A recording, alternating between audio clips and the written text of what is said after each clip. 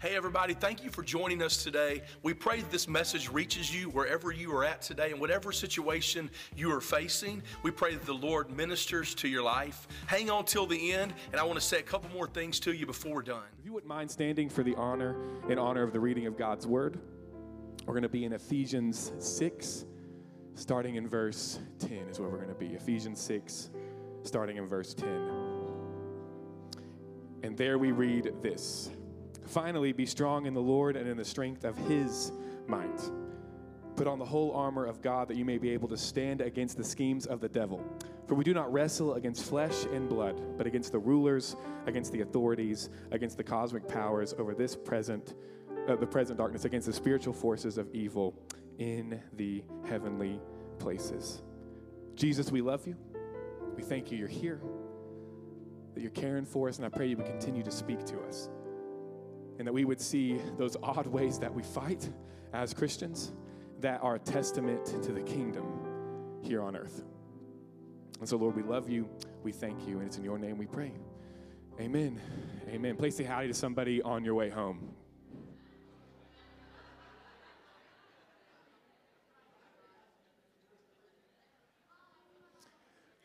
I love hearing all the howdies. That's really nice. That's really cool. We're in Oklahoma, so we got to be able to say howdy, right? It's all good.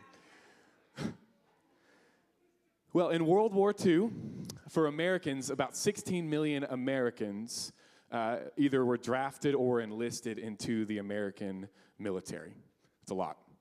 And to be in the military, you meant you're going to be a soldier. And to know you're a soldier means you're going to get some sort of weapon, and you're going to get some sort of combat skills, because what you need to do is fight the opposition. You just shoot at them, maim them, kill them, all those sorts of things. We're off to a good start today talking about that sort of stuff. But bear with me. You knew that's what you were going to do. It was just a no-brainer. You're going to have to do these things. But there was a man by the name of Desmond Doss who enlisted in the Army, was drafted and enlisted into the Army as a medic. And he was a little different. He's a little peculiar to everybody else. Because what he would do is he refused to kill. He was a Seventh-day Adventist, and he refused to kill.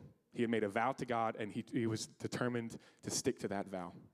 Also, he would take time off on Saturdays. That's when Seventh-day Adventists have service. He would take time off on Saturdays because he believed the fourth commandment was important, which is honor the Sabbath, keep it holy. So he would take time off for that as well. And so he's looked at as kind of weird. He's made fun of, all these sorts of things, because he believes in God and country, but it has to be in that order.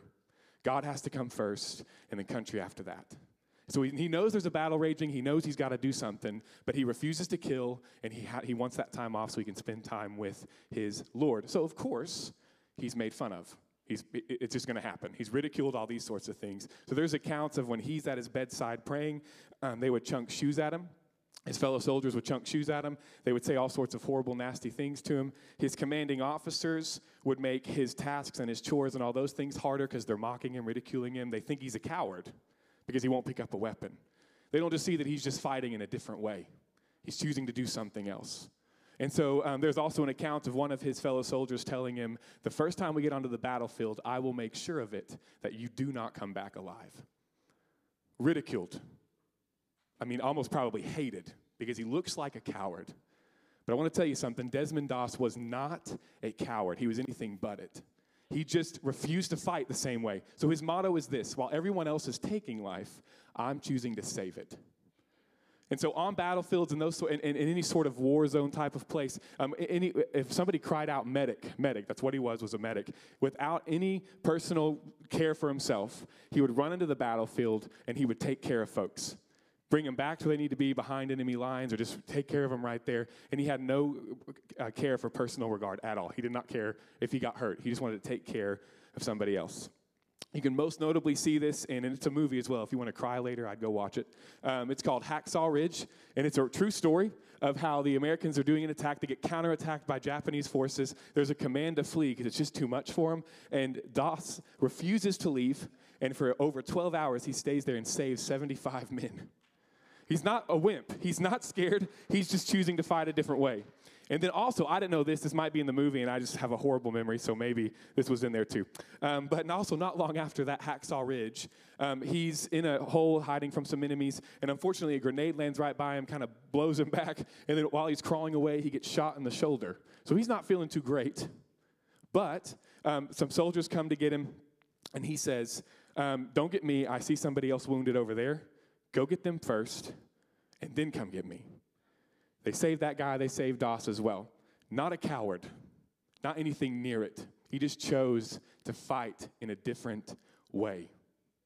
And only out of the 16 million Americans who were in the military during World War II, only 431 of them got a Medal of Honor.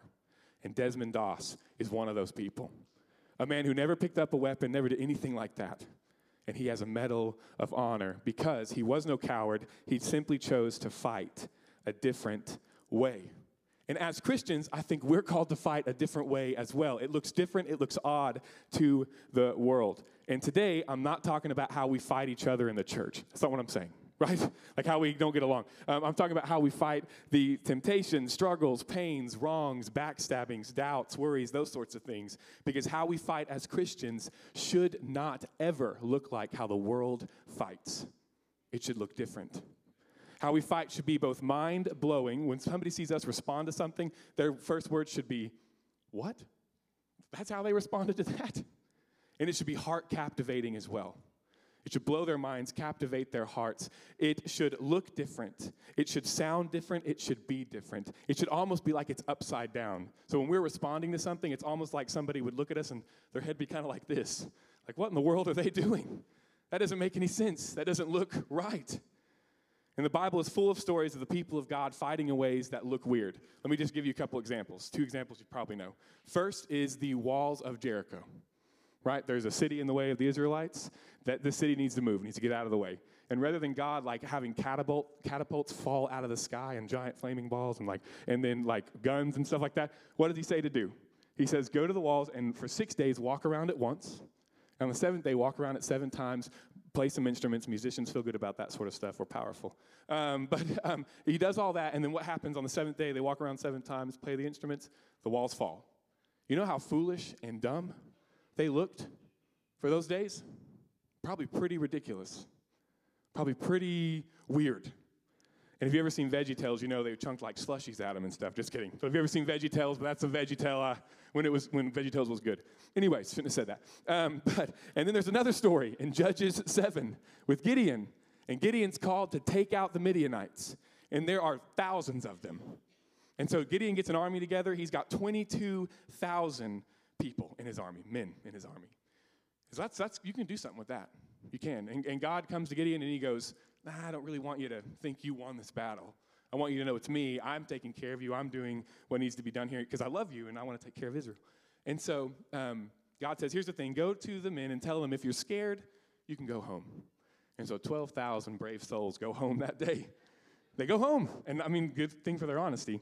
So there's 10,000 left. You can still kind of work with 10,000. And then God says, it's still too many. I want you to know I won this. And so then God, I don't understand the way God works sometimes. Maybe some of y'all afterwards can tell me the theology behind this. But he says, next time they're drinking some water, look at how they drink. And if they lap it up like an animal, they're gone. If they cup it in their hands like a civilized person, then let them stay. He doesn't say civilized person. No, that's Corbin's interpretation, not always trustworthy. And so after that, 300 people are left. That is not a lot, right? And then to make it even more ridiculous, God says to circle the Midianite camp. And again, blow some instruments, play some instruments. Again, musicians in the house, we're doing some things for the kingdom. All right, here we go. But then they break some jars. Again, that looks foolish. That's odd, if nothing, right? That's weird. But that army flees, runs. And then that battle is won by the Lord himself. So these are some odd ways that they fight. And so today I'm just going to talk about 3 ways we can fight God's way rather than the world's way. How to fight God's way rather than our natural inclination. How to fight through faith rather than through fear. And I'm going to tell you something before. This isn't in the notes, so it's dangerous. These are going to get progressively harder to digest as we go. Please don't throw your shoes at me, okay? Just kidding. I think you'll be okay with them. I think you'll still love me after. But 3 odd ways we fight as Christians. Number 1 is this. We request backup. In other words, we ask for help. We cry out for help. So I want to tell you something. We Christians should be the last people, not just on the planet, but in the universe, that are ashamed to, embarrassed by, or afraid to ask for help. Because our whole life in Christ, if we consider ourselves Christians in here, is based on the fact that we cried out to God to save us, to help us. And we would not be where we are at in this moment if it wasn't for him. We should not be embarrassed at all. Psalm 34:6, I love it. It says this poor man cried, and the Lord heard him and saved him out of all his troubles. Anybody there? Anybody amen that? Yeah, like this poor man or poor woman cried, and the Lord saved us. But I want you to be real. Please be real with me. I want to get some participation with raising hands, okay? Who in here, like you just love with everything inside of you, helping somebody else? Can you raise your hand? Like you love it. Some people are honest. They're not raising their hands. I'm not going to call you out, but I don't really want to. But most of us, we do, right? We love helping people. Now, keep your hand up if you also find it increasingly difficult to accept or ask for help. What if it's the same person? Like you're helping this person and they want to like return the favor and you go, no. I'm here to help you, buddy. I don't need no help, right? That's kind of where we find ourselves sometimes. And so why do we normally shy away from asking for or accepting help? I think there's tons of reasons. I don't think it falls just under this one. There's just one I want to focus on. And it's a phrase you'll normally hear people say when you're saying, I can help you. It's this: we don't want to be a burden. We don't want to be a burden. And now, before when I've spoke, I said I'm kind of a word geek, so I like looking at the structure of a sentence. And if you notice, there's something happening in that sentence. It's not just, I don't want to share my burdens or burden somebody else with my burdens. This is an identifier. It's not that I just have burdens. It's I myself am one. That's different. Now, that's identifying you in some sort of way, in an awful, condemning sort of way, that you yourself are a burden. So let me remind you, two things, Jesus and others. First, you might have burdens, but you are not and never can be a burden to Jesus. Can't.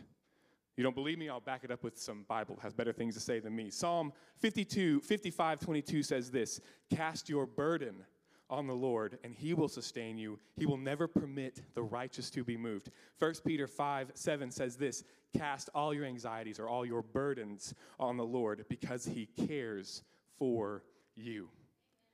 Matthew 11:28-30. If you've been in Hobby Lobby for 10 seconds, you've seen this on a coffee cup, but man, is it good. Okay, this is it. Come to me, all you who are weary and burdened, and I will give you rest. Notice he says burdened, not those of you who are a burden. He says you are burdened. You have them, you are not one. Take my yoke upon you and learn from me, for I am gentle and humble in heart, and you will find rest for your souls. For my yoke is easy, and my burden is light. And when it comes to other people, asking other people for help, you should never be a burden to somebody else who is a brother or sister in Christ. Never. Now, there might be a time or place. Don't use that against somebody later. Like if they're sleeping and you call them and you're like, hey, you got to help me right now because Corbin said, you got to wake up right now. I need $20, man. Give me $20. I mean, that's not what I'm saying, okay? But you should not be, because we know what it's like to cry out for help and need help. And we should always be a place of refuge and help for those who do not know the Lord. We should always be that way.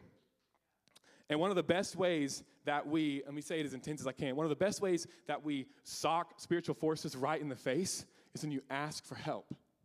When you stop trying to be awesome on your own. You stop trying to control it all. When you really show the spiritual forces in the darkness what's up, it's when you say, I need some help from God and from some people around me. And so I think I've shared this story before, but bear with me. Just a story to help explain it. Is when I was in college, I had a work-study job, so whenever college wasn't in session, money wasn't in session. You know what I'm saying? Like there was no money, and I had important things to do, like go watch movies and eat Taco Bell. So I had to have some money. And my grandpa, he built homes. He used to build homes in Shawnee. He had his own company and stuff. And he offered me a job, and it was picking up at his homes as he was building them, because there's a lot of clutter and dirt and trash and stuff that goes all around, and you clean as they go so they have an environment to work in. And the first house he gave me, I think he was trying to get me to not do it, because the first house he gave me was a brick house. He takes me there. There is just brick. I've never seen so much brick in my life. And when I have a house, I'm not going to put brick on it because I hate brick now. I just can't stand it. But what he did is he put me there, and he said, man, when I was your age, I'm 19, 20 at the time probably, maybe 21. He says, I used to do this in like a day and a half. And you're thinking, thanks, Grandpa. Because now I got to compete with that, right? Like, you did it in a day and a half. I sure as anything got to do it like in 12, just one day. That's all I need. And so I start. I start doing the work. It took him a day and a half. 3 days later, I'm still there. Haven't even made a dent in it. And I know I'm in over my head, and I know I need help. And he told me from the get-go he would help me. From the get-go. And I was like, nope, I'm not going to ask. So what I'm doing is, it's really hot outside. I'm putting bricks in a wheelbarrow and then taking it to a dumpster, and I'm almost passing out and drinking lots of water. Most of what I'm doing is just crying. I'm getting paid to cry my eyes out. And I'm still tall at that time. I don't weigh, anyways, I was a twig, and so I'm the 6 foot, 6 guy, and people were watching. They just saw, this guy having an emotional wreck. I mean, it was just a horrible time.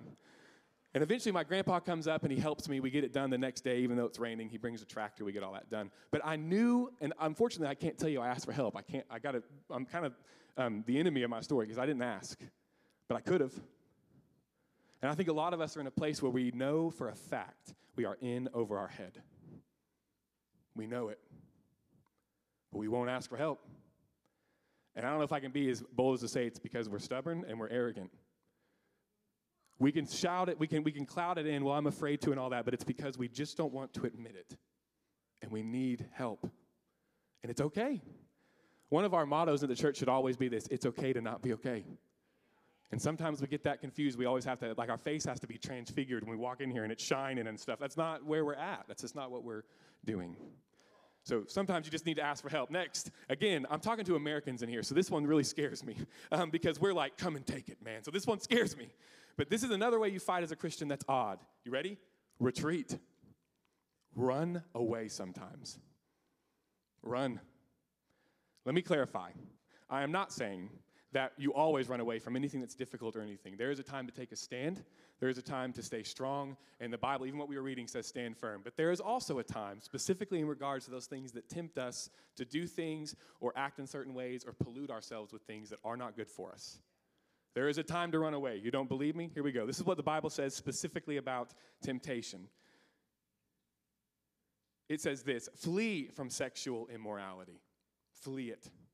2 Timothy 2:22 says this: so flee youthful passions, but instead pursue righteousness, faith, love, and peace. 1 Corinthians 10:13 through 14 says this: no temptation has overtaken you that is not common to man. God is faithful, and he will not let you be tempted beyond your ability, but with the temptation, he will also provide the way of escape that you may be able to endure it. Therefore, my beloved brothers, here's the word again: flee from idolatry. The Bible, and if you know some place you need to tell me, please do. But the Bible never will tell you to fight temptation. It won't do it. You know what it says? Run from it. Keep your way far from it. Because the Bible knows, God knows, if we're around it too much, we will give into it. You got to get away from it and get to someone else. And so unfortunately, though, I think this is the idea we have of temptation. So say there's a boxing ring, okay? This is all hypothetical. And temptation's in the boxing ring. It's got its gloves on. It's ready to go. And so what we think is we're supposed to, stand by the boxing ring, put our gloves on, and, we're ready to go. If I didn't have this mic, I'd be losing my mind right now pretending I could box, which I clearly can't. You can see it in my form right now. The only thing I'm boxing is Little Debbie's. You know what I'm saying? So I shouldn't. That was random. But you get these boxing gloves on and you're ready to go and you're pumping yourself up. You got some sort of awesome track playing as you walk into the ring and stuff. And you don't just go under or in the middle bar. You go over the top, which apparently means you're tougher than everybody else if you go over the top. I don't really know. I don't watch WWE. It's a man soap opera. Just kidding. But I'm joking. It's cool.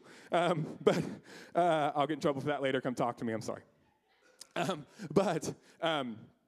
get in the ring and you're ready to go, and temptation's walking to you, the bell rings, you walk to it, and then you try to throw a punch, and man, you get Ronda Rousey'd. Bam, you're gone, out.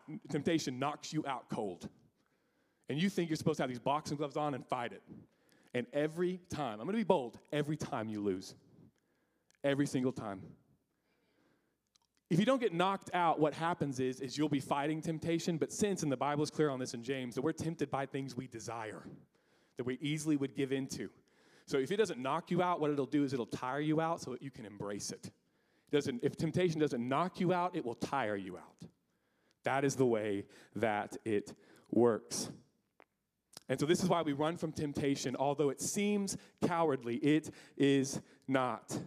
And so Mark Twain said this: there are several good protections against temptation, but the surest is cowardice. Get away from it. Stop trying to fight it. It will get you every time. And if you want to talk later, we can. I'm not afraid to share it. We just don't have time to go over it. But I know what it's like to be wrapped up in something. It just has its grip on you. You don't think you get out of it, and you continually try to fight. And it's when you finally say, look, Lord, unfortunately, I'm drawn to this. I don't like it. Help me get away from it. That's when you get help. I don't want to put it's not anyways. So if the worship team would come up, it seems like we're closing. We're not. I'm a preacher, so we still got a little bit left, but I want them to be up here for a certain time. So here's the thing. I don't want you to be like, oh, man, 2 points. Wow, he's breaking the preacher tradition. I got 3. Here we go. So here's the thing. When we run away, I'm passionate about this. This is the longest point I got. When we run away, we aren't running away with our tails between our legs. And I think sometimes because of the culture we're in, we think that if I'm running away, it's because I'm scared. That's not what we're doing. We're not running away because we're scared or fearful or anything like that. We're simply running away to someone else. We're not running away into thin air or anything. I'm running to someone else that can handle it. Because I can't. I'm not scared when I run away. I'm running to somebody who can beat up temptation. I'm running to somebody that when temptation sees him, it can't stand in his presence. I start running away, and then when it gets to him, it runs away in fear. It's not running to anything bigger or stronger than him. And of course, I'm talking about God, right? I run to him. He can handle it. James 4 says this, submit yourselves therefore to God, resist the devil, and he will flee from you. Draw near to God, and he will draw near to you. So when I say run away, I'm not saying cry your eyes out and go, oh, no, it's going to get me. It's I'm about to show you up, but I'm not going to be the one to do it. I'm going to lead you to somebody else that's going to knock you out in a second. And you might not even be able to knock him out because it's just running away from his presence. And so then on the TV show, get ready, okay? On the TV show, Hee Haw, all right? And I'm going to be honest, I'm 28 years old, so I can only share this illustration. I don't even know what this person looks like, okay? But it was a good illustration. So on the TV show Hee Haw, Doc Campbell has a patient who broke his arm in 2 places. And when asked how to heal the arm, Doc says this, well, stay out of them places. And my question is, what are them places? I'm saying it as oaky as I can, but what are them places that you need to stay away from, stay out of? Let me give you some examples of what running away looks like, because it's not literally like we're always running, right? I could use more running, but still, but like we could, we're always running. This is what it looks like. It means averting your eyes. When you see somebody who you might look a little too long at, that's running. No, let me not look here, that's what running looks like. Running looks like this, refusing to slander someone or gossip about somebody behind their back. That's what running looks like. It's refusing to be a part of something and moving into something else. Here's one, a little too real. Refusing to type out a hateful comment. A lot of us are Facebook and Instagram theologians, and no one cares. We love you, but that's not where theology needs to be, and most of the time, it's not very good theology. Sorry, I'll get in trouble for that later. Keeping yourself away from places that easily trigger maybe past addictions, present addictions. That's one way you do that. Another way is this, I'm big on this thing, is putting limitations on this thing. Like put a limit on how long you can stay on your apps and stuff. And then let me show you something monumental. You ready? This is one way you can run from temptation. Can you hold that? You just get away from that thing. That thing is dangerous. I'm not trying to demonize it, but it's dangerous. You can just set it down there if you want. You just chunk it. I don't need it anymore. But that's breakthrough. I just get away from that thing. I don't sleep with that in the room. I don't need it. I want to read a book. I'm spending time with Caitlin. That sort of we don't need that. And so last way that we fight in a very odd way. Some of you might see this coming. I'm a preacher, so you know it starts with an R. Here we go. You raise the white flag. And to do that, most of us know it means to give up, to surrender, to submit. I know that last word's scary, but to just give up, to surrender. It's one of the best ways that we fight as Christians, is we surrender. That's actually the way we first become a Christian, right? Is we surrender. We give up. So there's this pastor in New York City, and there's this really creative way that he leads people to Christ. Really creative way. So they'll go on a walk. He'll invite somebody to go on a walk, doesn't know the Lord, and they'll be walking, and they probably get some coffee. If you give me some coffee, you can talk to me for 6 hours, man. I don't just give me some coffee, we're good. So he gets their guard down with the coffee or the tea or whatever, and he leads them to this statue. You probably know it. I think it's in the Rockefeller Center. And he leads them to this statue. Corey, if you could put it up there. And it looks like this. And that is the Greek god Atlas holding up the world on his shoulders. And if you could see it better, I know it's kind of far away. I mean, he's buff, man. Like, he's buff and tough. But if you look closely, you can see that the art's pretty intricate, and he's actually straining underneath that weight. And this is not a display of like being a hero. This is a curse given to him by Zeus. And he's holding up the world on his shoulders. And when the pastor would say, and I'm saying it to all of us as well, he would say, this is us. We look like that. Because we think we've got to have the whole world on our shoulders, and we won't just give it up. We choose to put the whole world on our shoulders and to carry that weight. Whether it's out of fear of asking for help from the Lord or others, or whatever it might be, we just won't surrender. We're just going to keep holding it up, even though we are absolutely exhausted and defeated and barely able to maintain it. If you can see, like, his knees, it's almost like they're buckling. Like, he's just like, oh, please help me. Somebody take this. But then after that, he'll lead him to another spot, not too far off. And it's another statue. It's a smaller, very small.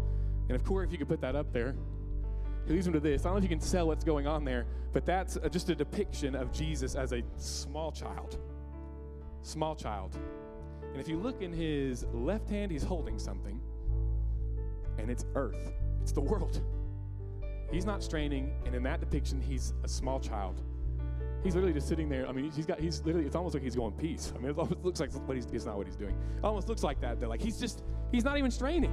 And he's young, and Atlas is a god who's probably been alive for thousands and thousands of years, and he's struggling under the weight. But this little boy, Jesus, he's holding it in his hand. And it goes back to the song, he's got the whole world in his hands. This one's so blunt that he's just got it in one hand. And so then the question is this. We have a choice to make. Either we live like Atlas, and we're not gods, by the way, so it's a lot harder on us. We can live like Atlas and have the whole world on our shoulders and refuse to give it up and all that. Or we have another choice to make, and we can just say, Lord, I give up. And I just need you. I surrender to you. I give my whole world to you. And I give everything else in the world that I'm trying to hold that I just can't. It's not even my responsibility, and I'm trying to hold on to it. And so these are the choices that we have to make. So my question is this. What are those things in life that are crushing you that you thought you had to carry on your own? But you just need to ask for help, or you need to get away from it, or ultimately just surrender it to Jesus. What are those things we're trying to do on our own that we just know, man, I just can't. I cannot do it. Because here's the thing. The enemy, the devil himself, wants you to stay like Atlas, to convince yourself that you've got to be a superhero. You've got to be a god. You've got to figure it all out. And then also in line of with all that, he wants you to stay stuck in shame and guilt and condemnation and all these sorts of things as well. When Jesus literally is just right there and he goes, I can take all that. I can take all that, and it's not even heavy for me. For you, it's crushing you. For me, I'll just take it and go, cool. It was that easy. And so we stay in this spot. So if you won't mind standing where we are closing now, I promise that's where we go. Hey everybody, thank you so much. We are so honored that you chose to join us today for this message. And our prayer is for you and your family that you would be uplifted and encouraged. If today you receive Christ, or if you would like to give to the vision of Landmark Church, if you would go to our website, www.landmarkchurchok.com. There's more information there, how you can do all of that. And also, if you have a prayer request, please let us know how we can be praying for you guys. We love you and hope you have a blessed time.